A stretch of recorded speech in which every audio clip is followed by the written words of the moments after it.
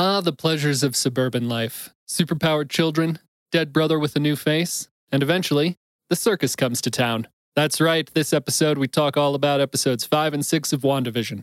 So stay tuned and don't recast episode 22 of Krypton to Alderaan.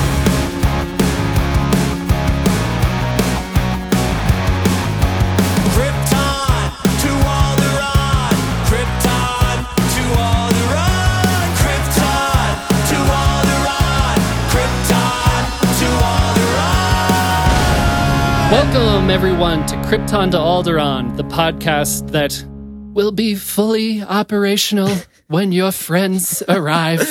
All right, perfect intro. I'm going to start doing impressions for the intro. That's even better. I'm Joey, and with me is Royce. Hello, podcast. And Robin. Hello. And we are the podcast that talks all about... I got thrown off. Sorry. We're the podcast that talks about all kinds of nerdy pop culture stuff, but it's mostly Star Wars. And let me be real for a sec, okay? Can I just be real? Can we break it down? That's a little too Paul Rudd right there. I chose that quote up top to introduce the show for a specific reason. Listeners, this is our 22nd episode, I think, which is great, but it means that we're still a little baby Yoda podcast, and we're still trying to figure so much of this out. And we want to keep doing it because we really like it, and it's a lot of fun. But in order to be successful, we need to start developing more of a listener base. And in order to do that, we need your help. This is a call for help. One of the best and only ways for us to expand our listenership right now is word of mouth. So if you could review the podcast on whatever platform you're listening from, that would be a tremendous help. And if you could recommend our show to people you think might be interested, that would also be a tremendous help. You could interact and chat with us on Twitter at KryptonAlderaan, or you could send us emails at kryptontoalderaan@gmail.com. And I'll read the tweets or the emails or good or bad reviews on the podcast, and it'll just be fun for everyone. What I'm trying to say mostly is, listeners, help us. You're our only hope. And your training will be complete. So that's it. Rate, review, subscribe, and please, please, please pass us along. Even if you think people might not like it. I mean, that would be fun. I'll read some bad reviews. Do you remember that episode of Arrested Development where the beginning was just Howard. Outrageous, and then Ron Howard's like, please tell your friends about this show? That's literally my favorite part of the entire series. When they're like, that was right before they were canceled, right? The third season, they were like trying really hard. It was getting so good, but then it was canceled immediately afterwards. Hopefully not like this podcast. Hopefully. So, the next segment that I've just learned how much all of the hosts love this part of the show. Casual catch up, no pressure, speak from the heart. Let's start with Robin. Robin, what's new on 2020? 2020 sucked. Not a lot of. I like the 2020 murder mystery. There was no murder on this episode. Or last episode. I mean, maybe, kind of. It's just no direct murder mystery, per se. Yeah. So this week was about a doctor who basically told everyone he did innovative replacement trachea surgeries with what they described as plastic that is the same plastic they use for water bottles, which, I mean, I don't know about you, I definitely would want implanted into my airway. So anyway, at the point that they were airing this, I don't know if he's in jail now, but they said that he did 8 of these surgeries and 7 of the people died. I don't get it. I'm going to have to write this down to look it up later. It was interesting, but the only reason he started getting blown up and getting caught was because he messed with the wrong woman and he scammed her, and he told her that he was having this huge elaborate wedding with the Obamas and the Clintons and the Beckhams and Elton John, and the Pope was going to marry them. And then she found out it was all a big lie. What a surprise. And so she wrote a big expose on him while he was at the same time being like accused, right? By like the medical institute of like malpractice or whatever. His entire life of making shit up unraveled before him. Yeah, he's probably in jail now. Or if not, he will be soon. I think they said they were in the process of trying to take him to trial, but he's not allowed to practice medicine anymore. But they tried to revoke his license, and then they did a trial, and they were like research into him and decided he did nothing wrong and was free to practice medicine, and they extended his contract at like the scientific institute where he did research. And then more people died. The scientific institution where he does research. Is it like a Denny's somewhere? It's somewhere in like Sweden or something. It's the Shoney's. He never left the Shoney's. Remember? No. From Rick and Morty? And then he turns the coffee cup into a little butt that farts in his face. That was a good one. And then the bug or whatever is like, we're still in the Shoney's. We never left the Shoney's. You don't remember that? No. Yeah, is that Nathan Fillion voices the bug character in that episode, I think? Is that the same episode where he tells Jerry to fold himself in half 12 times? I think so. Nothing's real or whatever. Yeah. Anyway. So good. So Robin's into Rick and Morty. Yeah. Everything comes back to Rick and Morty. Who's next? Royce, all right. Please leave that gap of air in there. It's hard for me to leave gaps in. I always want to take them out. Yeah, I know, but now I've brought it up. I know. I'll do my best. So occasionally that happens, and I still shrink it down a little bit. I feel bad. All right, so I tried to play some video games this week, which I don't normally do because I normally have a lot of stuff to do, and I feel guilty if I do something like sit on the couch and play video games, even though I still do a lot of sitting on the couch and watching TV and stuff. But I rarely indulge in console video games. I said, you know what? I deserve this. I'm going to play some Jedi Fallen Order. And, we've bashed it a little bit on the podcast in the past. But, I was like, I got time. I'm going to invest. I'm going to, relearn the controls. I'm going to level up my character, get into it. Dude, I lasted 10 minutes before I wanted to throw my controller through the TV because I had to wait 10 minutes for the frickin' game to load.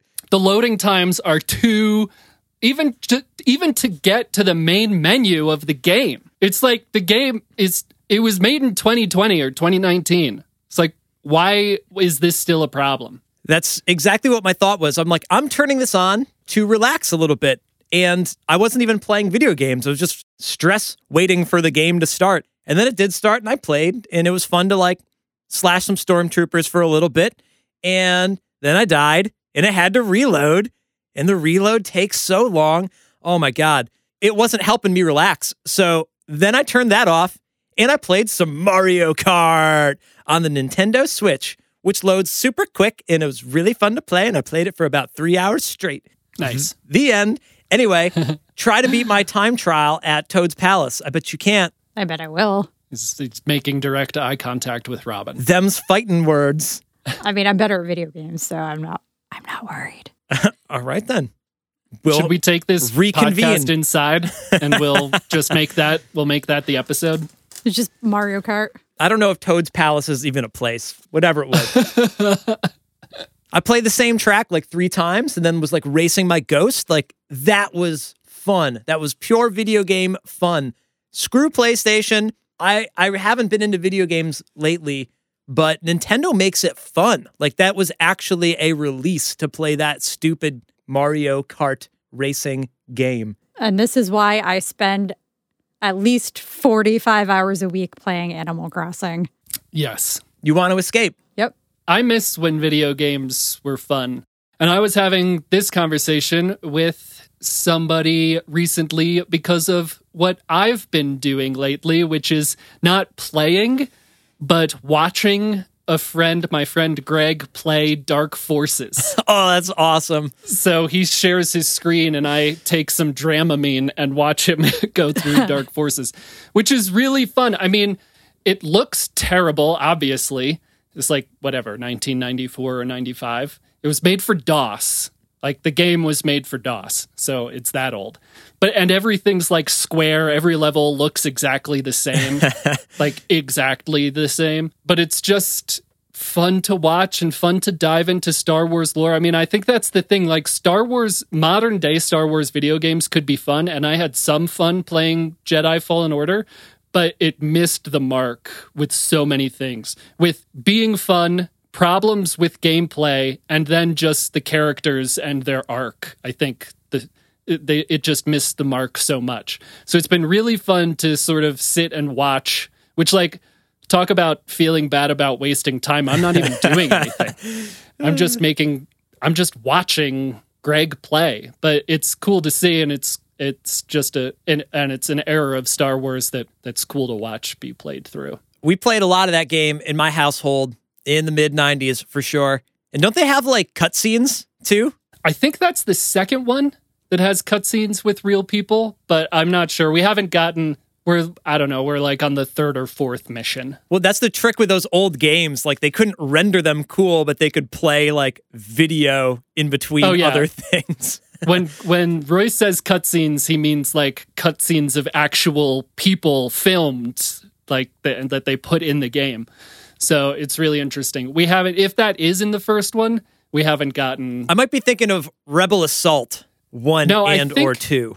I think for sure Dark Forces had a sequel, right? Pretty sure. But it's totally different than the first one. Yeah, but I think I think Kyle Katarn's in it now, and there are cutscenes. He becomes a Jedi. Yeah, so I think that one definitely has cutscenes, but I'm not sure about the first one. But it's cool, and then Rogue One decanonized it, so yeah, it's whatever. It's still fun. Okay, I guess that's it. Woo! We made it through, everyone. Your heart rates can return to normal. It's like when your teacher calls on you and you haven't been paying attention and you're like, oh, shit, crap. To be fair, I gave you 2 weeks. For some reason, I suffer from an affliction of when someone says, hey, how have you been doing? It's like I forget everything up until that moment. Hey, what have you been up to? Good, how are you? Yeah. Yeah, exactly. It's like Vision not being able to remember his life before Westview. What's an Avenger?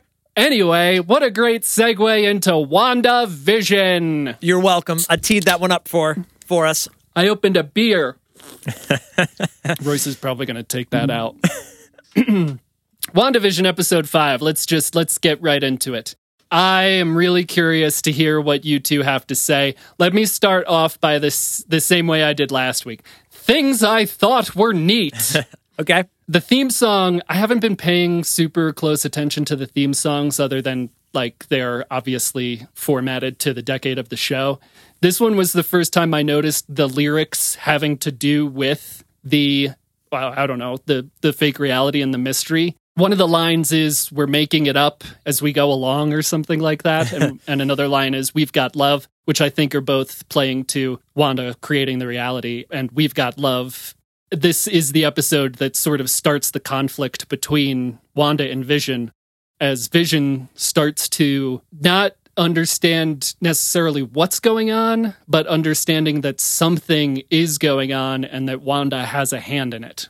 It's the first episode that we're getting to see both realities simultaneously, which I think is, well, from what I've heard from both of you, what you've both wanted. We get, and then 2 of my favorite things so far, we get the team up of Darcy, Monica, and Jimmy Woo, which I loved in this episode and the next one. And we get what I would consider to be a pretty badass scene with Wanda breaching the Hex and confronting Sword. So I think those are all my little tidbits that during the show I was like, oh, so good. But I would really like to hear from you two where you're at now that the show has seemingly transitioned away from being one or the other, or us just being sort of stuck in the sitcomiverse in Westfield. Robin, what did you think now that it's more of a balance? I definitely liked it better than comparing it to the first 2 episodes, which were just trash. I thought this episode was pretty good. My favorite part was probably what you mentioned, where Wanda comes out and she's basically like, get out of my face, take your shit back. Good. Yeah, that was my favorite part. And that was definitely the most interesting part, I would say. Still not a huge fan of the actual sitcom part of it, where they like have a puppy and they're hiding the puppy, and like not a huge fan of that. But other than that, I thought I like the reality parts of the show much better than the sitcom parts. Yeah. Even the parts of the sitcom where it's breaking through with the reality, that's kind of interesting, but I'm much more interested in the people researching what is going on in the sitcom. Yeah, so it's interesting. I'm glad you brought that up because it seems like the sitcom is breaking down, right? At the beginning of this episode, the twins are crying and Agnes comes over, and we start to see that Agnes now has some understanding that it's not real, but she's still playing a part. She's still sort of, I guess, being controlled to play a part. It's starting to get confusing, not only for the audience, but also for the characters in the show, which I think is a really interesting point that I wanted to bring up more for the next episode. But Agnes comes over and she's like, should we start from the top? Giving a clear indication that she knows that it's fake and that Wanda is losing whatever control she has over this reality as we start to see more of the outside reality, I guess the real reality. And it started to make me think at that point that maybe Agnes is so willing to help out Wanda so she can be on Wanda's good side, because we'll get into it. I think everyone's just terrified of Wanda. Royce, what did you think? Yeah, I'm largely on the same page as Robin, as you would expect if you've been listening to this podcast. I also enjoyed the scene where she finally exited the hex. She said something like, go away, I got everything I want. They asked her what she wanted. She's like, I'm good. I have everything. I don't need you. I could actually kill all of you if I wanted to. I'm kind of a big deal. And that was cool that she herself left the sitcom world, because we've seen outside a little bit, but when you're in the sitcom world, I think Robin was saying, it's kind of a waste of time to watch them living their life. I feel like I want to care about the characters on the show, so you have to have something real to sink your teeth into. If you're being lied to the whole time and you think that the Pope is going to marry you and that your husband is a super surgeon, that's great to believe in, but then you find out it's fake and you're like, that was a total waste. I quit my job to be with this person. This is awful. So that's how I feel about the show when it's only in sitcom world, is I understand that it's you get a peek into what Wanda actually wants. She says, this is what I have what I need, have what I want, but I have no attachment to it, but I have an attachment to her when you actually see her real emotion come out. And she's like, I'm going to kill all you guys. Leave me alone. I'm having some me time, which I think everybody can relate to, that she's created this world. You finally start to understand why she's doing what she's doing. And you actually get to see it from her perspective rather than just well, we know she said her boyfriend died, so she made up a boyfriend and they took over a town. But you never saw that from her, So I thought that was pretty powerful, in that maybe they, a lot of things on the show, could have done that earlier, so I cared earlier. But again, while they're just in sitcom world, still kind of meh. Well, I'm going to riff off of that for a bit, because I think it is extremely emotionally powerful the more that we learn, and the more that this whole world is inspired by grief.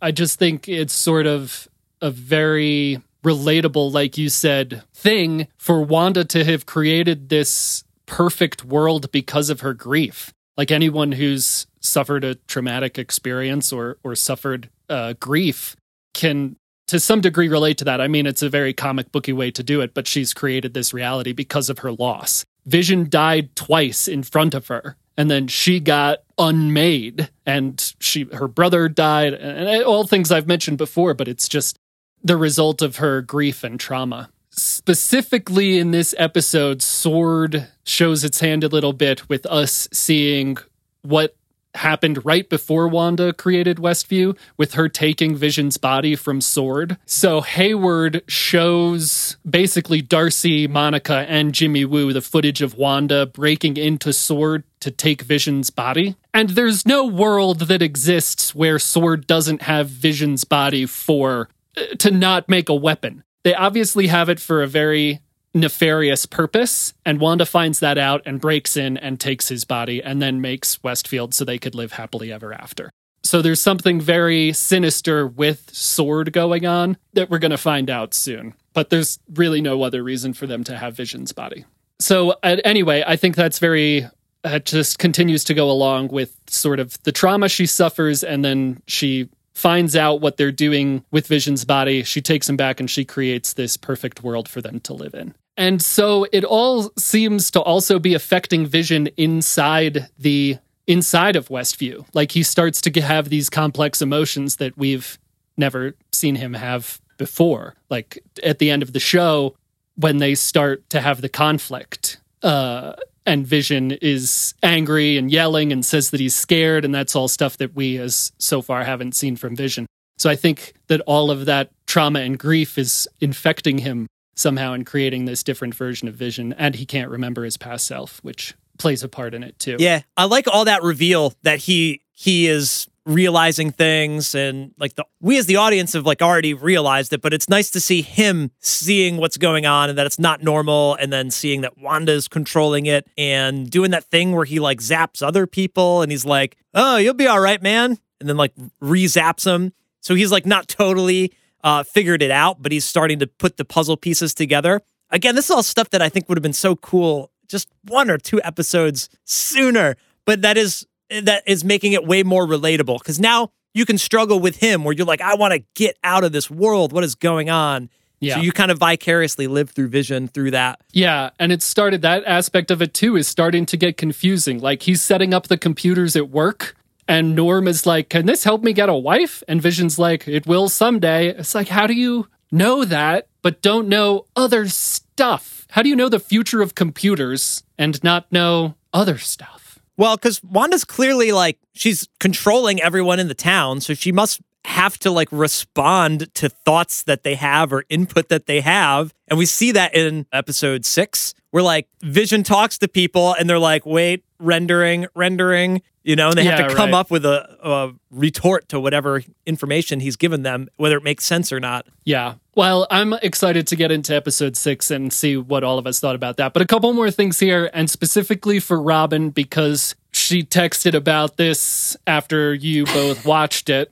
Let's talk about Pietro. I've wanted to talk about it all week, but have not wanted to like tweet about it and hashtag spoil it for people. Good for you. So, but man, real quick, my reaction was I stood up while Lorelai and I were watching it as soon as that happened. Robin, why don't you tell the group what you said when you watched it? Because we had opposite reactions. Surprise. I don't specifically remember. I would guess I said something like, but he's dead. What the fuck? Yeah. So you reacted just like Darcy. I mean, that was my reaction watching. I immediately was like, he's dead. Like they said in the show, like they've recast him. He is dead. I mean, so this is obviously them bringing in X-Men to the MCU. That version of Quicksilver did not die in the other films, right? He's correct. Still alive. So that's why that is correct. Yeah, so that's why I assume they did that. And I actually liked his character in the other X-Men movies. So far, not a huge fan of him in this, because he's very obviously playing a part where he's just like cheesy uncle. Well, he's in the sitcom. Yeah. He's kind of playing along. So far, not a huge fan of that. And in general, I don't like when players are recast for anything. Well, it's confusing, especially in this particular show, because you're like, wait, that's a different movie universe. What am I watching now? Hopefully all this ties in and like it further blows our mind. But at like the reaction is appropriate to be like, why him from the X-Men movies? Of all the characters in all the X-Men movies. Well, also, was he supposed to be the Luke Skywalker bomb drop?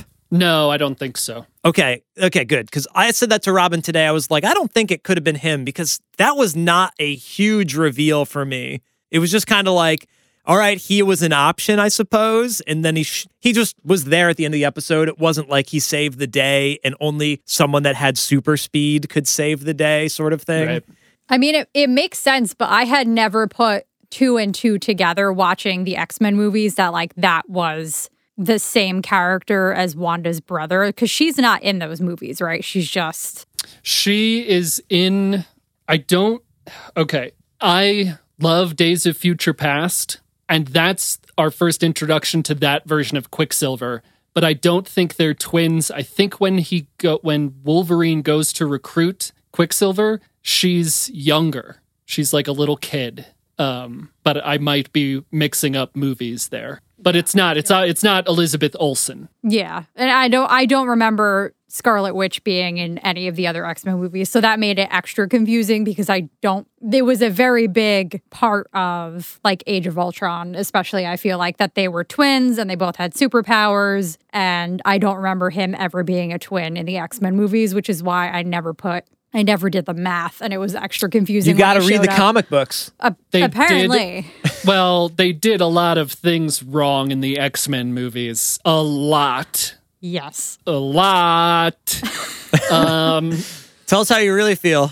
I do think that it was meant to be confusing, though. Like, I understand what you guys are saying, but I think both Wanda and Pietro address their confusion about it in the next episode. And we'll talk about that, I guess. So I was so excited when this happened because it, to me, meant bringing the X-Men into the MCU.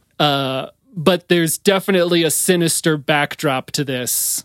And one of the first things Pietro says is, "Can't a long-lost brother squeeze his sister to death?" Which to me was very ominous. Like, it's like a colloquialism, but it was at that point, with everything going on, I think, a very strange thing to say. Well, Quicksilver is kind of like a goofball. Like, he plays video games and, like, eats pizza and hangs out in at least the X-Men movies, you know? Yeah, he's not a serious person. But he's not that Pietro.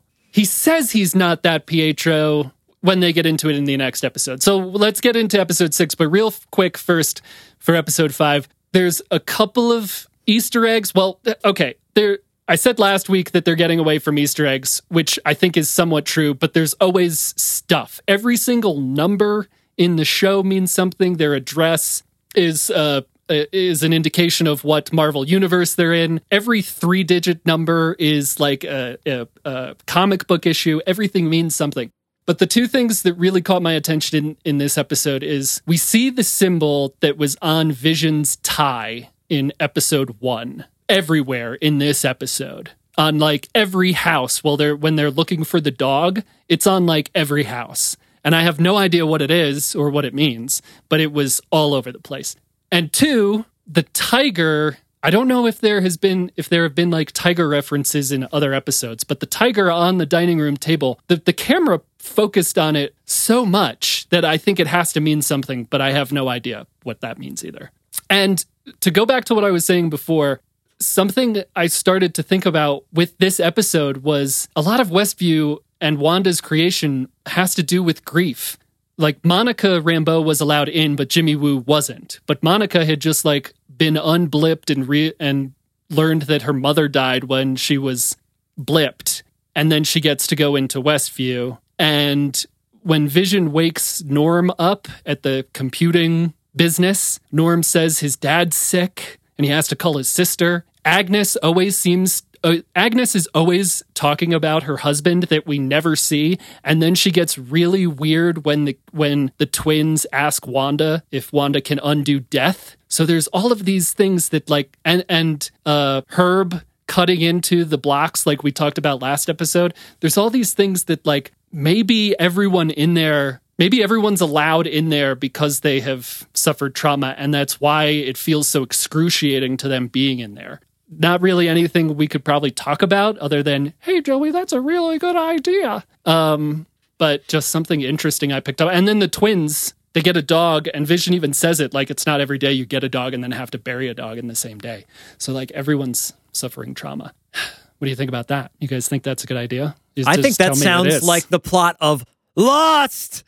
Not this TV show. I am so sorry I did this. I don't know. I think that might be reading into it, but who knows? That could play into it. But I thought they all just lived there anyway. Because like Vision said, the town you grew up in the episode 6, they already were there. Well, we don't see. I don't know. There's too many questions, but it's just interesting that everyone seemingly has. Well, I guess everyone suffers trauma, right? That's like a human. That's just all of us. Anyway, so episode 6. So continuing into this, things, like I said earlier, are getting more confusing they're answering questions, but for me, I was so much more confused by the end of these episodes than I was for any other. But it seems to also be getting confusing for the people in Westview and for Westview itself. More and more people seem to be understanding that it's all fake. Well, it seems like the whole time they know, but they're just being like mind controlled. The more Wanda gets pressure to like tell people what's going on from Vision, or like the more people are like slipping up, the more it's like hurting her ability to keep shit square. Exactly. That's exactly what I have written here, Royce. Are you reading my notes? You know I'm uncomfortable with that. Yes, exactly. The people, it does seem to be affecting Wanda's grip, and also this episode in particular is starting to stray from the decade to decade format. In the trajectory so far, it was supposed to be a 90s episode, but it was very Malcolm in the Middle, which is not a 90s show. That's what I had in my notes. I wrote Malcolm in the Middle and Grounded for Life. Yeah, Remember that one? It's straddling the late 90s, early 2000s. Well, and then they go to the movie theater and The Incredibles is playing. Perfect, yes. Parent Trap and Incredibles. So again, 90s and 2000s. So reality itself is starting to get confused as Wanda starts to lose control. So I'm glad you brought up the cinema, because Parent Trap and Incredibles, I think, symbolizes what we were just talking about, but also has a couple of other meanings as we go through this. So I want to start this one off differently, because I don't have a quirky, this is what I found was neat thing, because I really thought that almost every minute of this episode was important to the story. There was no like one thing where I was like, that's a pivotal moment, other than I just thought it was really cool. Again, I love the Wu, Rambeau, Lewis team up, and when Rambeau and Wu are kicking ass and taking the truck. So I guess what I just want to give it to you both and hear what you felt about this episode. Did you like this episode, Robin? Really? In comparison to like the trajectory of the show, though? Or is it like better, worse? You're not interested that the plot is finally moving? I'm getting bored though. And I was literally just wow, thinking what about a short bell curve. I was literally just thinking about this as Joey was talking. I was like, why did I hate this episode? Why is the show in general bothering me so much? And I think it's just because I hate Wanda. There's no reason to really care about her. It's called WandaVision, but it's like 95% focused around Wanda. And I don't like her. I don't think they've given you a reason to like her. That's what I meant to say. Not that you can't care about her, but like, unless you empathize with her grief, so you've got to like buy into the whole she took, her dead boyfriend and reanimated him and she's trying to live happily ever after. If you buy into that, then maybe you could care about her, but she's not like the protagonist, You don't see her like helping people. You see her being like wicked selfish. Yeah. Basically. I thought I was going to like the part where Vision is trying to get out and get help. He finds like the edge of the town, and I'm like, oh, but he's dead in real life, so he's probably gonna burst through the bubble and he's gonna be outside half dead, and then like half of him's gonna be inside and alive. But he just starts breaking apart and getting sucked back in, and then Wanda just expands the scope of the town, and there's a circus. And I think that's a great metaphor for why people may or may not like the show too. Is you're like, please break out of the thing and then get the Avengers assembled. Vision. Nope, it's bigger now. It's 10 towns. Yeah. Man, I completely disagree with everything you've said, but we are all still funny. Friends. Every word in that opinion was wrong. I don't know. We've talked about it, and I don't want to belabor the point, but I think that this show has really turned me around on the character. It did exactly what I wanted it to do, in that it's made me care about her character. And, whatever, for all the sort of emotional reasons I've discussed already. I think Vision breaking out was such a great scene because he starts to break apart, and instead of just going back in to save himself, he's more concerned with saving the people in the town. So he's willing to sort of sacrifice whatever life he has left to telling Sword to help the people in the town, and they don't care at all. They just stand there and watch because their intentions are not good. But I thought that was another incredibly sort of powerful moment in the show. And it also showed the two of the most powerful Avengers. Like, Vision even not completely Vision is able to break out of Westview, and Wanda, not only powerful enough to create the thing and control everyone, but powerful enough to expand it, which we'll get to later. You have any other thoughts, Royce? Yeah, I would say, like,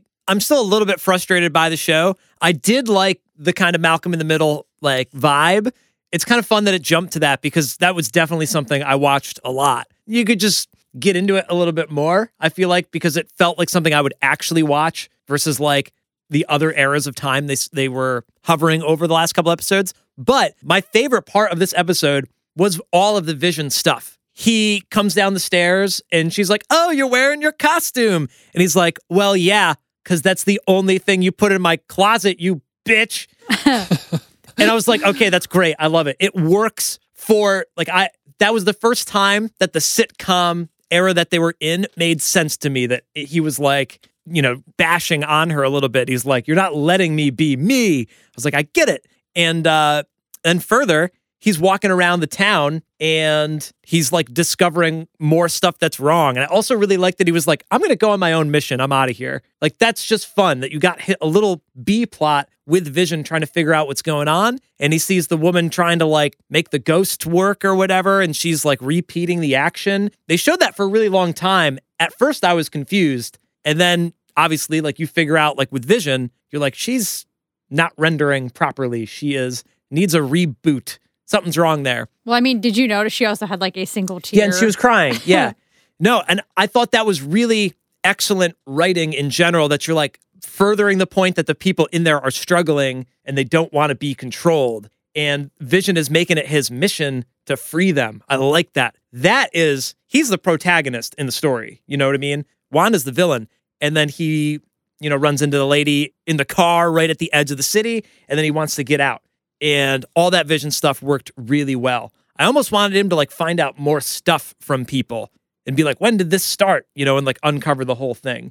That felt like, I know this is going to be the third episode I'm bringing this up, but like, it felt like an episode of Lost where they were like uncovering the mysteries in the show. And I really enjoy that because that's how you tell a story. I want to be like Vision and figure out what's going on. And I want to save them just like Vision wants to save them. And that's finally a reason to actually enjoy the show and, like, again, empathize with people in it. And then at the last minute, Wanda says, "No, you can't help him. I'm going to take over the whole universe." I love that. Yeah, I also thought the Vision stuff was really good. The end. Great. Now, I have a lot more to say. Are you surprised? I'm so surprised. I really liked the Vision stuff in the sense that, yes, when he comes downstairs, he knows that something's wrong and Wanda is no longer able to control him. I'm surprised she doesn't like slap him upside the head for that, though. Like, she's okay with him being a little bit, you know. Well, but then he says what he said he's going to do patrol, and Wanda says you're not supposed to go and do that. Like, she is losing control of this reality, and in this episode it's getting so much worse with that from Vision.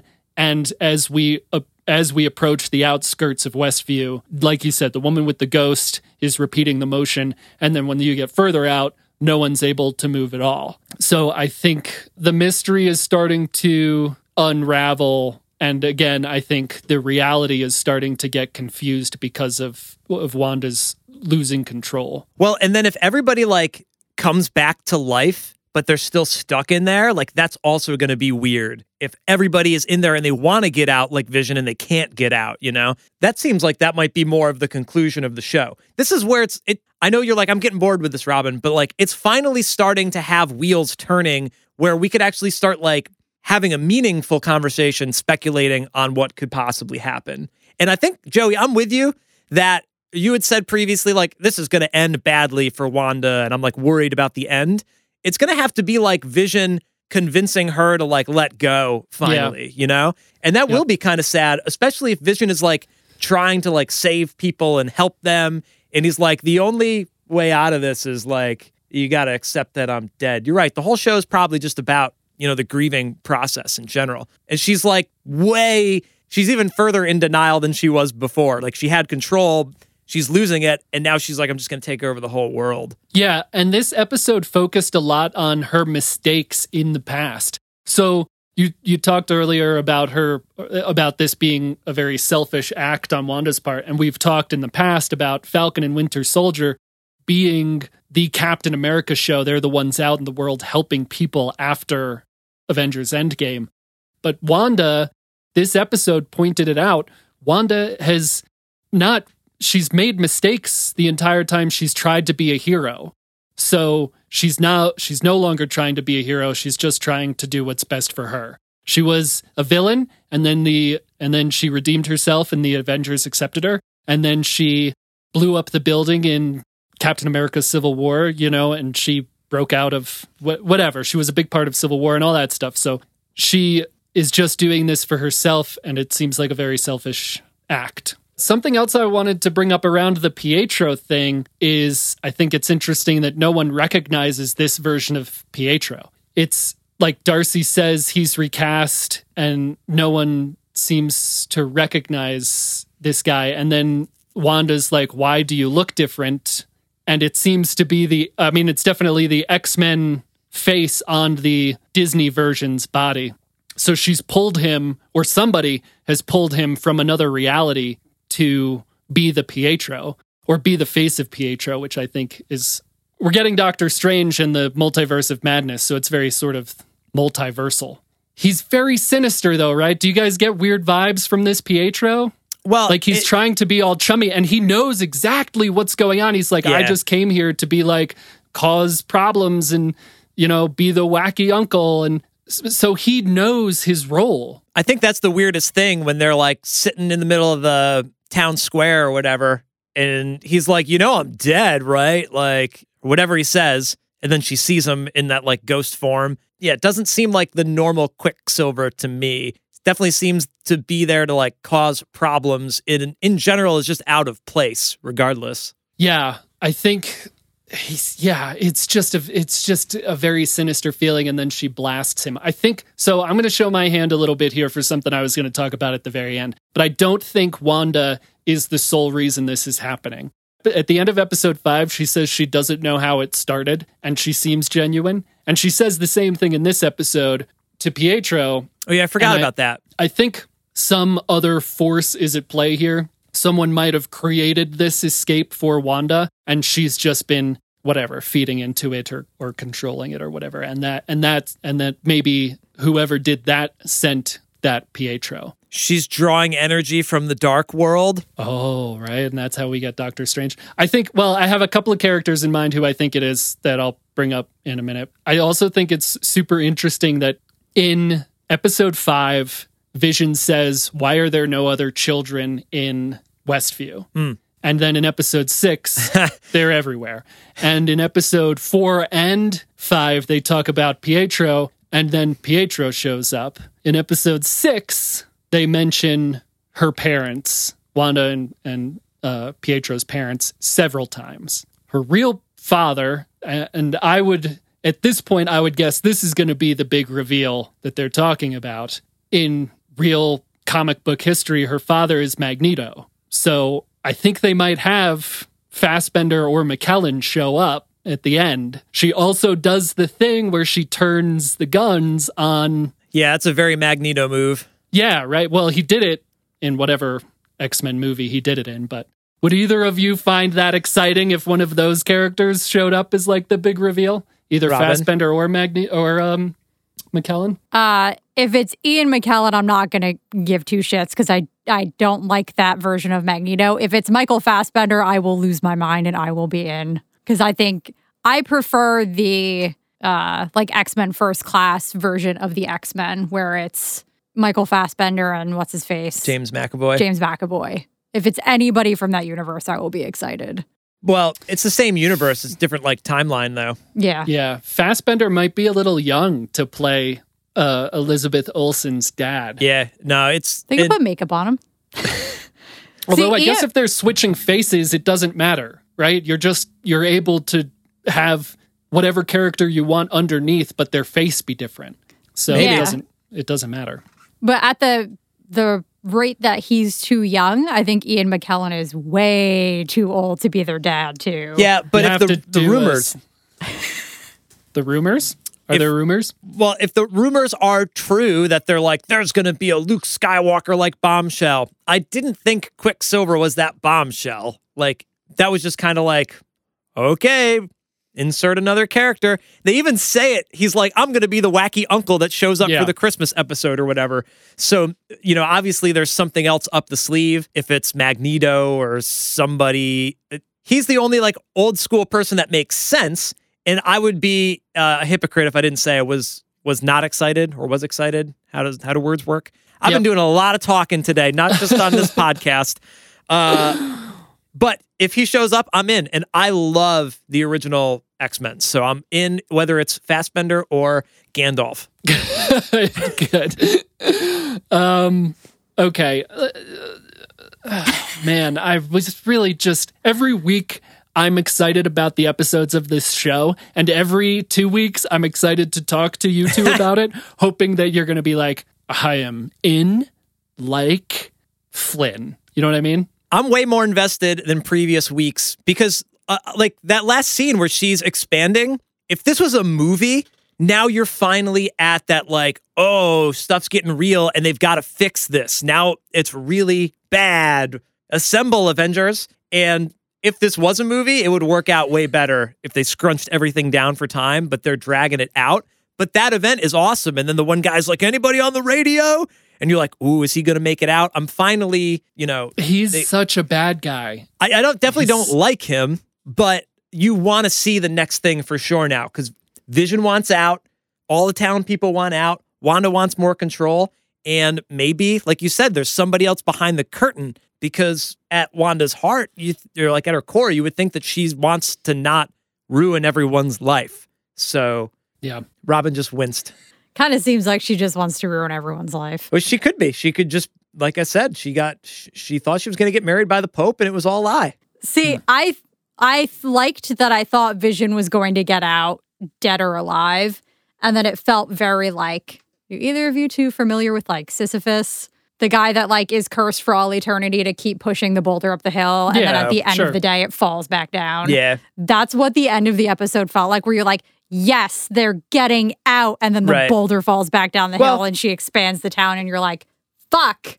I agree with you, Robin, but that's also at the same time the reason why it could be interesting to see the next thing because everyone wants out real bad. Obviously, like if Vision just broke right out, it'd be a little too easy. But he got his message through that he's like, these people need help. I want Magneto to show up in the next episode and save the day, and then I want the series to be over forever because they can't ever top that. I think that there's something much more sinister going on. I think that there's someone else involved, and I think that it's going to lead into Doctor Strange. We know that Wanda's in it.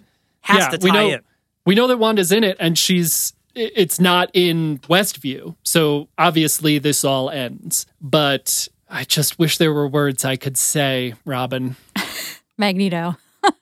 It's been the pacing of the show. If they paced it differently, it would be so much more consumable. Because at its core, it is kind of great that you're like, this person is going through they had a traumatic experience, they have nothing left, and now they just want to live in a fairy tale world, but the people in the fairy tale world are real people, and they don't want to be there. That makes a lot of sense. And not only that, it's like affecting people outside of the world. They're like, can't get in, and they want to save everybody. That idea on its own makes a lot of sense, but they've dragged it on, and you're like, hell hath no fury, like a fangirl scorn. Like you're just tired of it.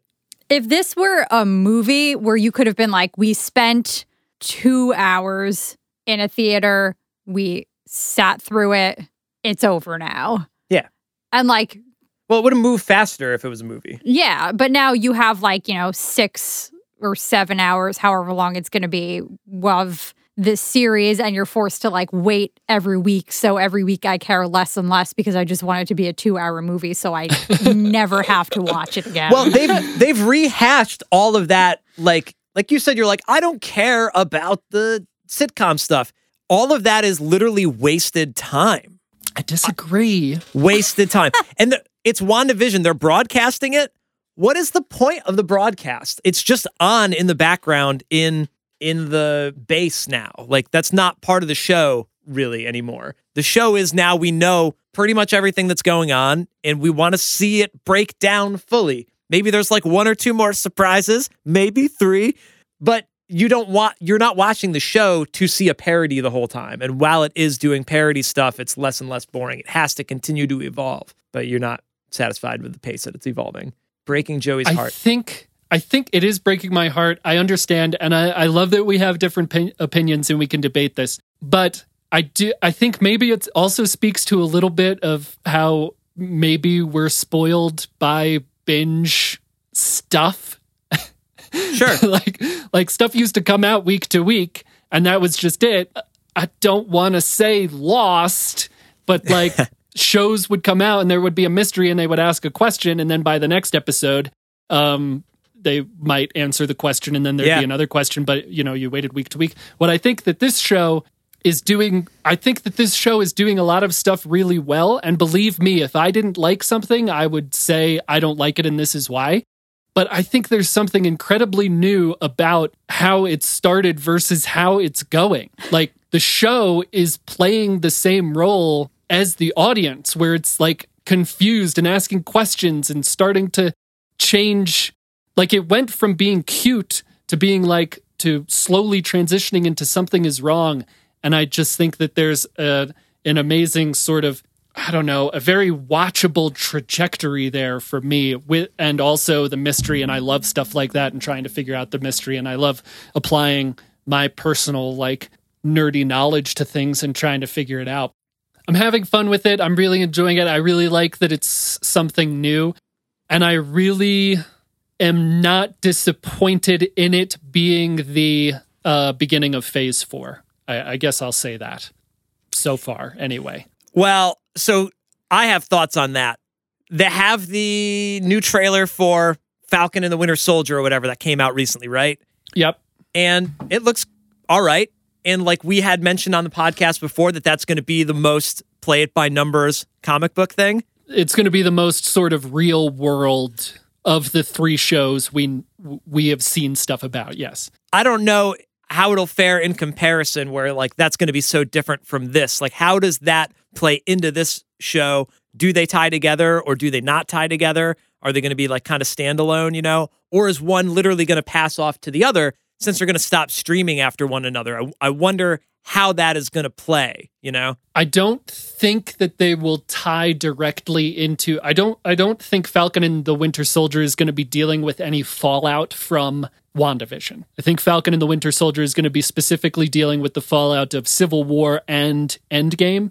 But I think they might, they will mention it, or it will be incorporated into the show somehow, whether it's just a mention it or character from it or something else.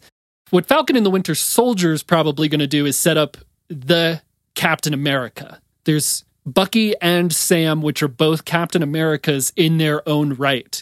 And we need that character for the Avengers. So it's continuing that line. What WandaVision is doing is setting up the reality-breaking, alternate reality multiverse aspect of Phase 4, which is going to be the entire cinema, starting with Doctor Strange. And, well, no, I guess starting with Spider-Man. But Falcon and the Winter Soldier will be there to be the heroes of it because of the journey they go through in Falcon and the Winter Soldier. That's what I think. That would be great if it ties together satisfyingly. And if anyone can do it, Marvel can do it. So yeah, like I've talked about before, they have what I would consider a great track record. Man, I would love to be in those meetings where they're like, here's how this is all going to play out. And like you said, we're watching it week to week and you're like, I don't like it, or I do like it, whatever it is. You're like trusting that everything's going to be okay. And then you find out that Palpatine was Rey's grandfather. I don't think it will be like that. Oh, that brings up a good point.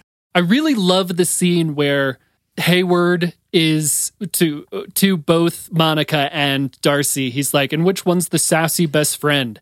And Wu's like, there's no time for diminishing your colleagues. Like, yeah, call that shit out in the show and outside the show. And as we know, Star Wars Lucasfilm and Disney and those people just called that shit out in real life, which was great. I think you need to call that shit out in the show as sort of inspiration for people watching, and also in real life, because that's the way it should be in real life. Yeah, they didn't have to write that scene in there, but they took a conscious effort to be like, hey, man, that's not nice. Yeah, this guy's a giant dick, and I think he's a bad guy. All right, so towards the end of our podcast episode, let me go through a few sort of Easter eggs, I think.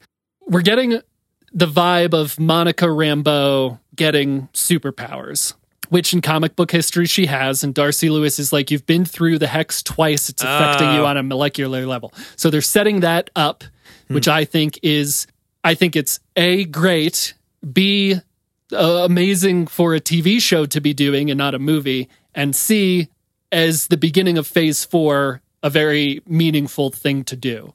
Second, like we've said on the marquee of the cinema, we have The Parent Trap and The Incredibles, and I think those two movies symbolize different things in this episode. A, what we talked about being the sort of straddling the 90s and the 2000s. B, The Parent Trap, from my recollection, is about twins who are trying to get their parents back together, which is what Billy does at the end of this episode. He's like, Mom, Dad needs us, which I thought meant something. And The Incredibles, which is a great movie. It's a movie about a superheroic family. 4, right? 4? Yes. Well, not including Jack. 4 superpowered beings in the first movie. And there are 4 visions. Well, you know what I mean. But also, The Incredibles from day one has been compared to the Fantastic Four in that it might be the best sort of analog Fantastic Four movie, because all other Fantastic Four movies have sucked. And they need to bring the Fantastic Four in somehow.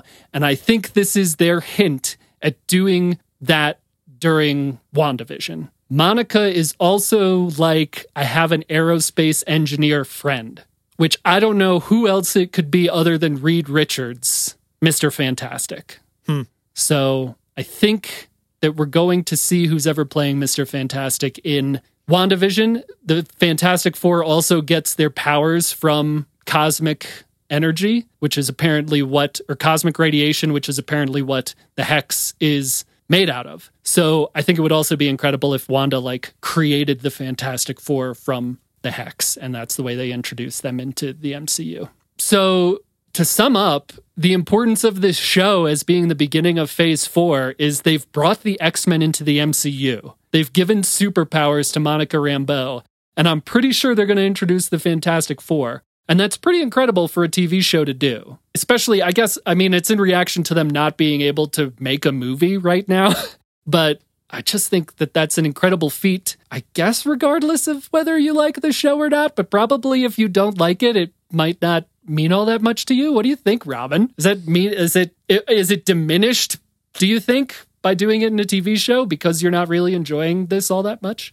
I guess it must be. Yeah. I mean, again, if this were a movie, maybe I would be enjoying it more because it would be quicker. It would be probably less sitcom-y. Even if they still sprinkled in a sitcom from every decade, I can't imagine they'd spend more than 5 minutes on it. And I think I'd like it more. And then I think if they were introducing other characters, then it would be much more meaningful because you'd be like, oh, in the WandaVision movie, they brought in the Fantastic Four instead of remember that one episode where you're like, is it going to be the Fantastic Four or is it Magneto maybe? Oh, man. Okay. Well, that's the answer I expected, but it still doesn't hurt less. Oh, man. Royce, what do you think? I guess the main question here is, what do you think about them using this medium to do this work? Well, it's like you said, they're kind of forced to because they can't have a movie. And I guess I meant to say this when I brought up Falcon and the Winter Soldier.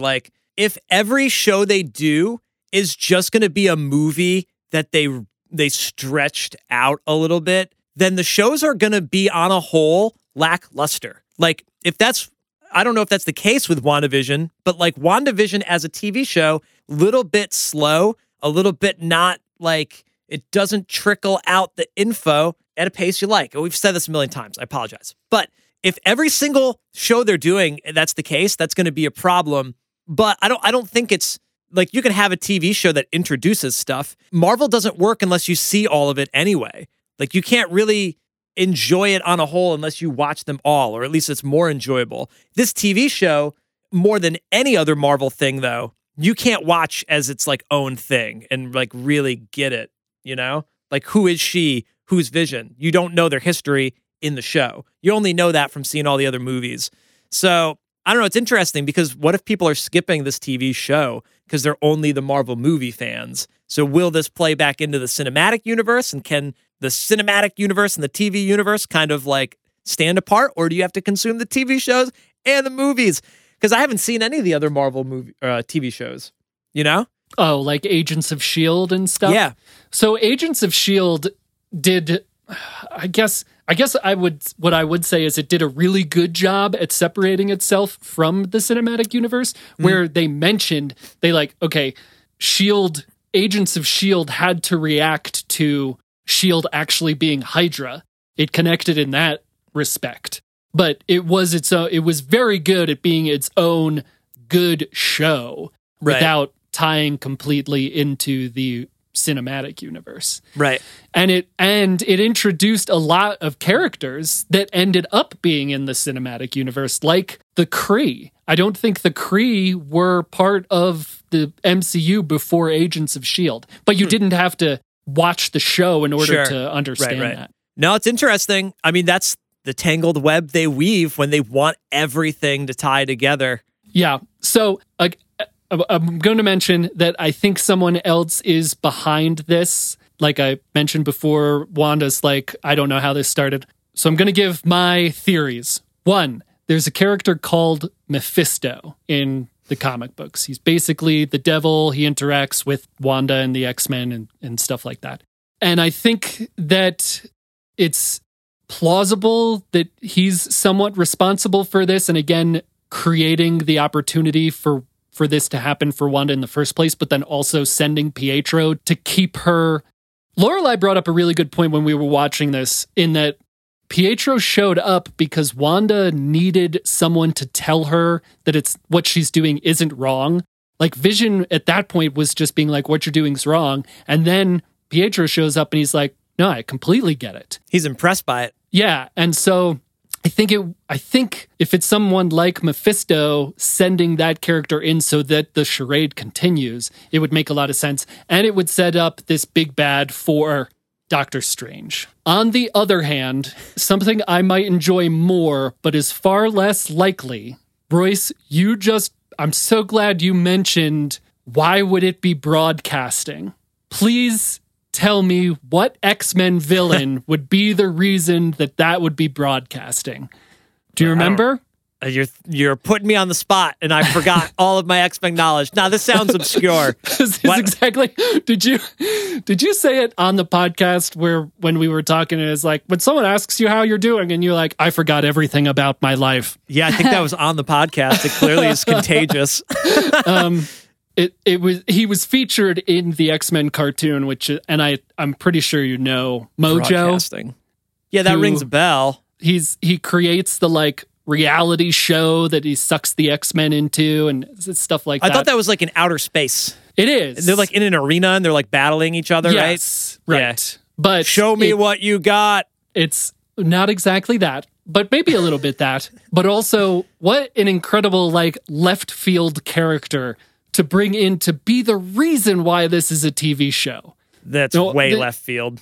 This is like Marvel stretching out, creating something completely new. They could go with Mephisto, who would probably just end up being like a big CGI bad at the end of the day. Or they could go with a Mojo, who would probably also be a big CGI bad at the end of the day.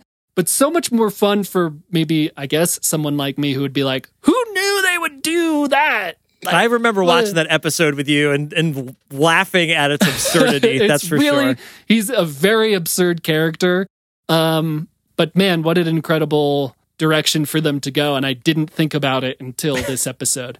Of all the X-Men things. Yeah, I don't know. It's very unlikely, but it would be so much fun. I really want them to keep doing like extra comic booky things and not just going with the like this is obviously the villain we're going to use. Like Ant-Man and the Wasp is going to get Kang the Conqueror, who's like, obviously you would do that. Fantastic Four is going to set up Galactus because it's almost like they have to. It would be fun for them to introduce a villain that people might know, even if they don't have comic book knowledge, but they watch the cartoons as kids. And we would all be like, I never thought they would ever do that. I love stuff. I love it when they do stuff like that. Okay, I guess that's it. Wait, I am going to guess that the broadcast is nothing because they don't have, it just makes no sense. It's nothing. It's just there so the show can have that gimmick. That's it. Fine, okay? God. Nothing means nothing. We're all going to die anyway. Why don't we come watch some TV? That's really, really terrible. This week, I reached out to Twitter for our surprise question, and I actually got one. So this week's surprise question comes from Matzenbacher. Is that right? Remember last week when you were like, I had to look it up? I think it's Matzenbacher. Your name always makes me think of Sock'em Bopper. Is that what you're going for? Rock'em Sock'em, Matzenbacher. Okay. We're very sorry if we're making fun of your actual name. They ask, what Star Wars character would you add to the Avengers roster? I'm really looking forward to Robin's answer.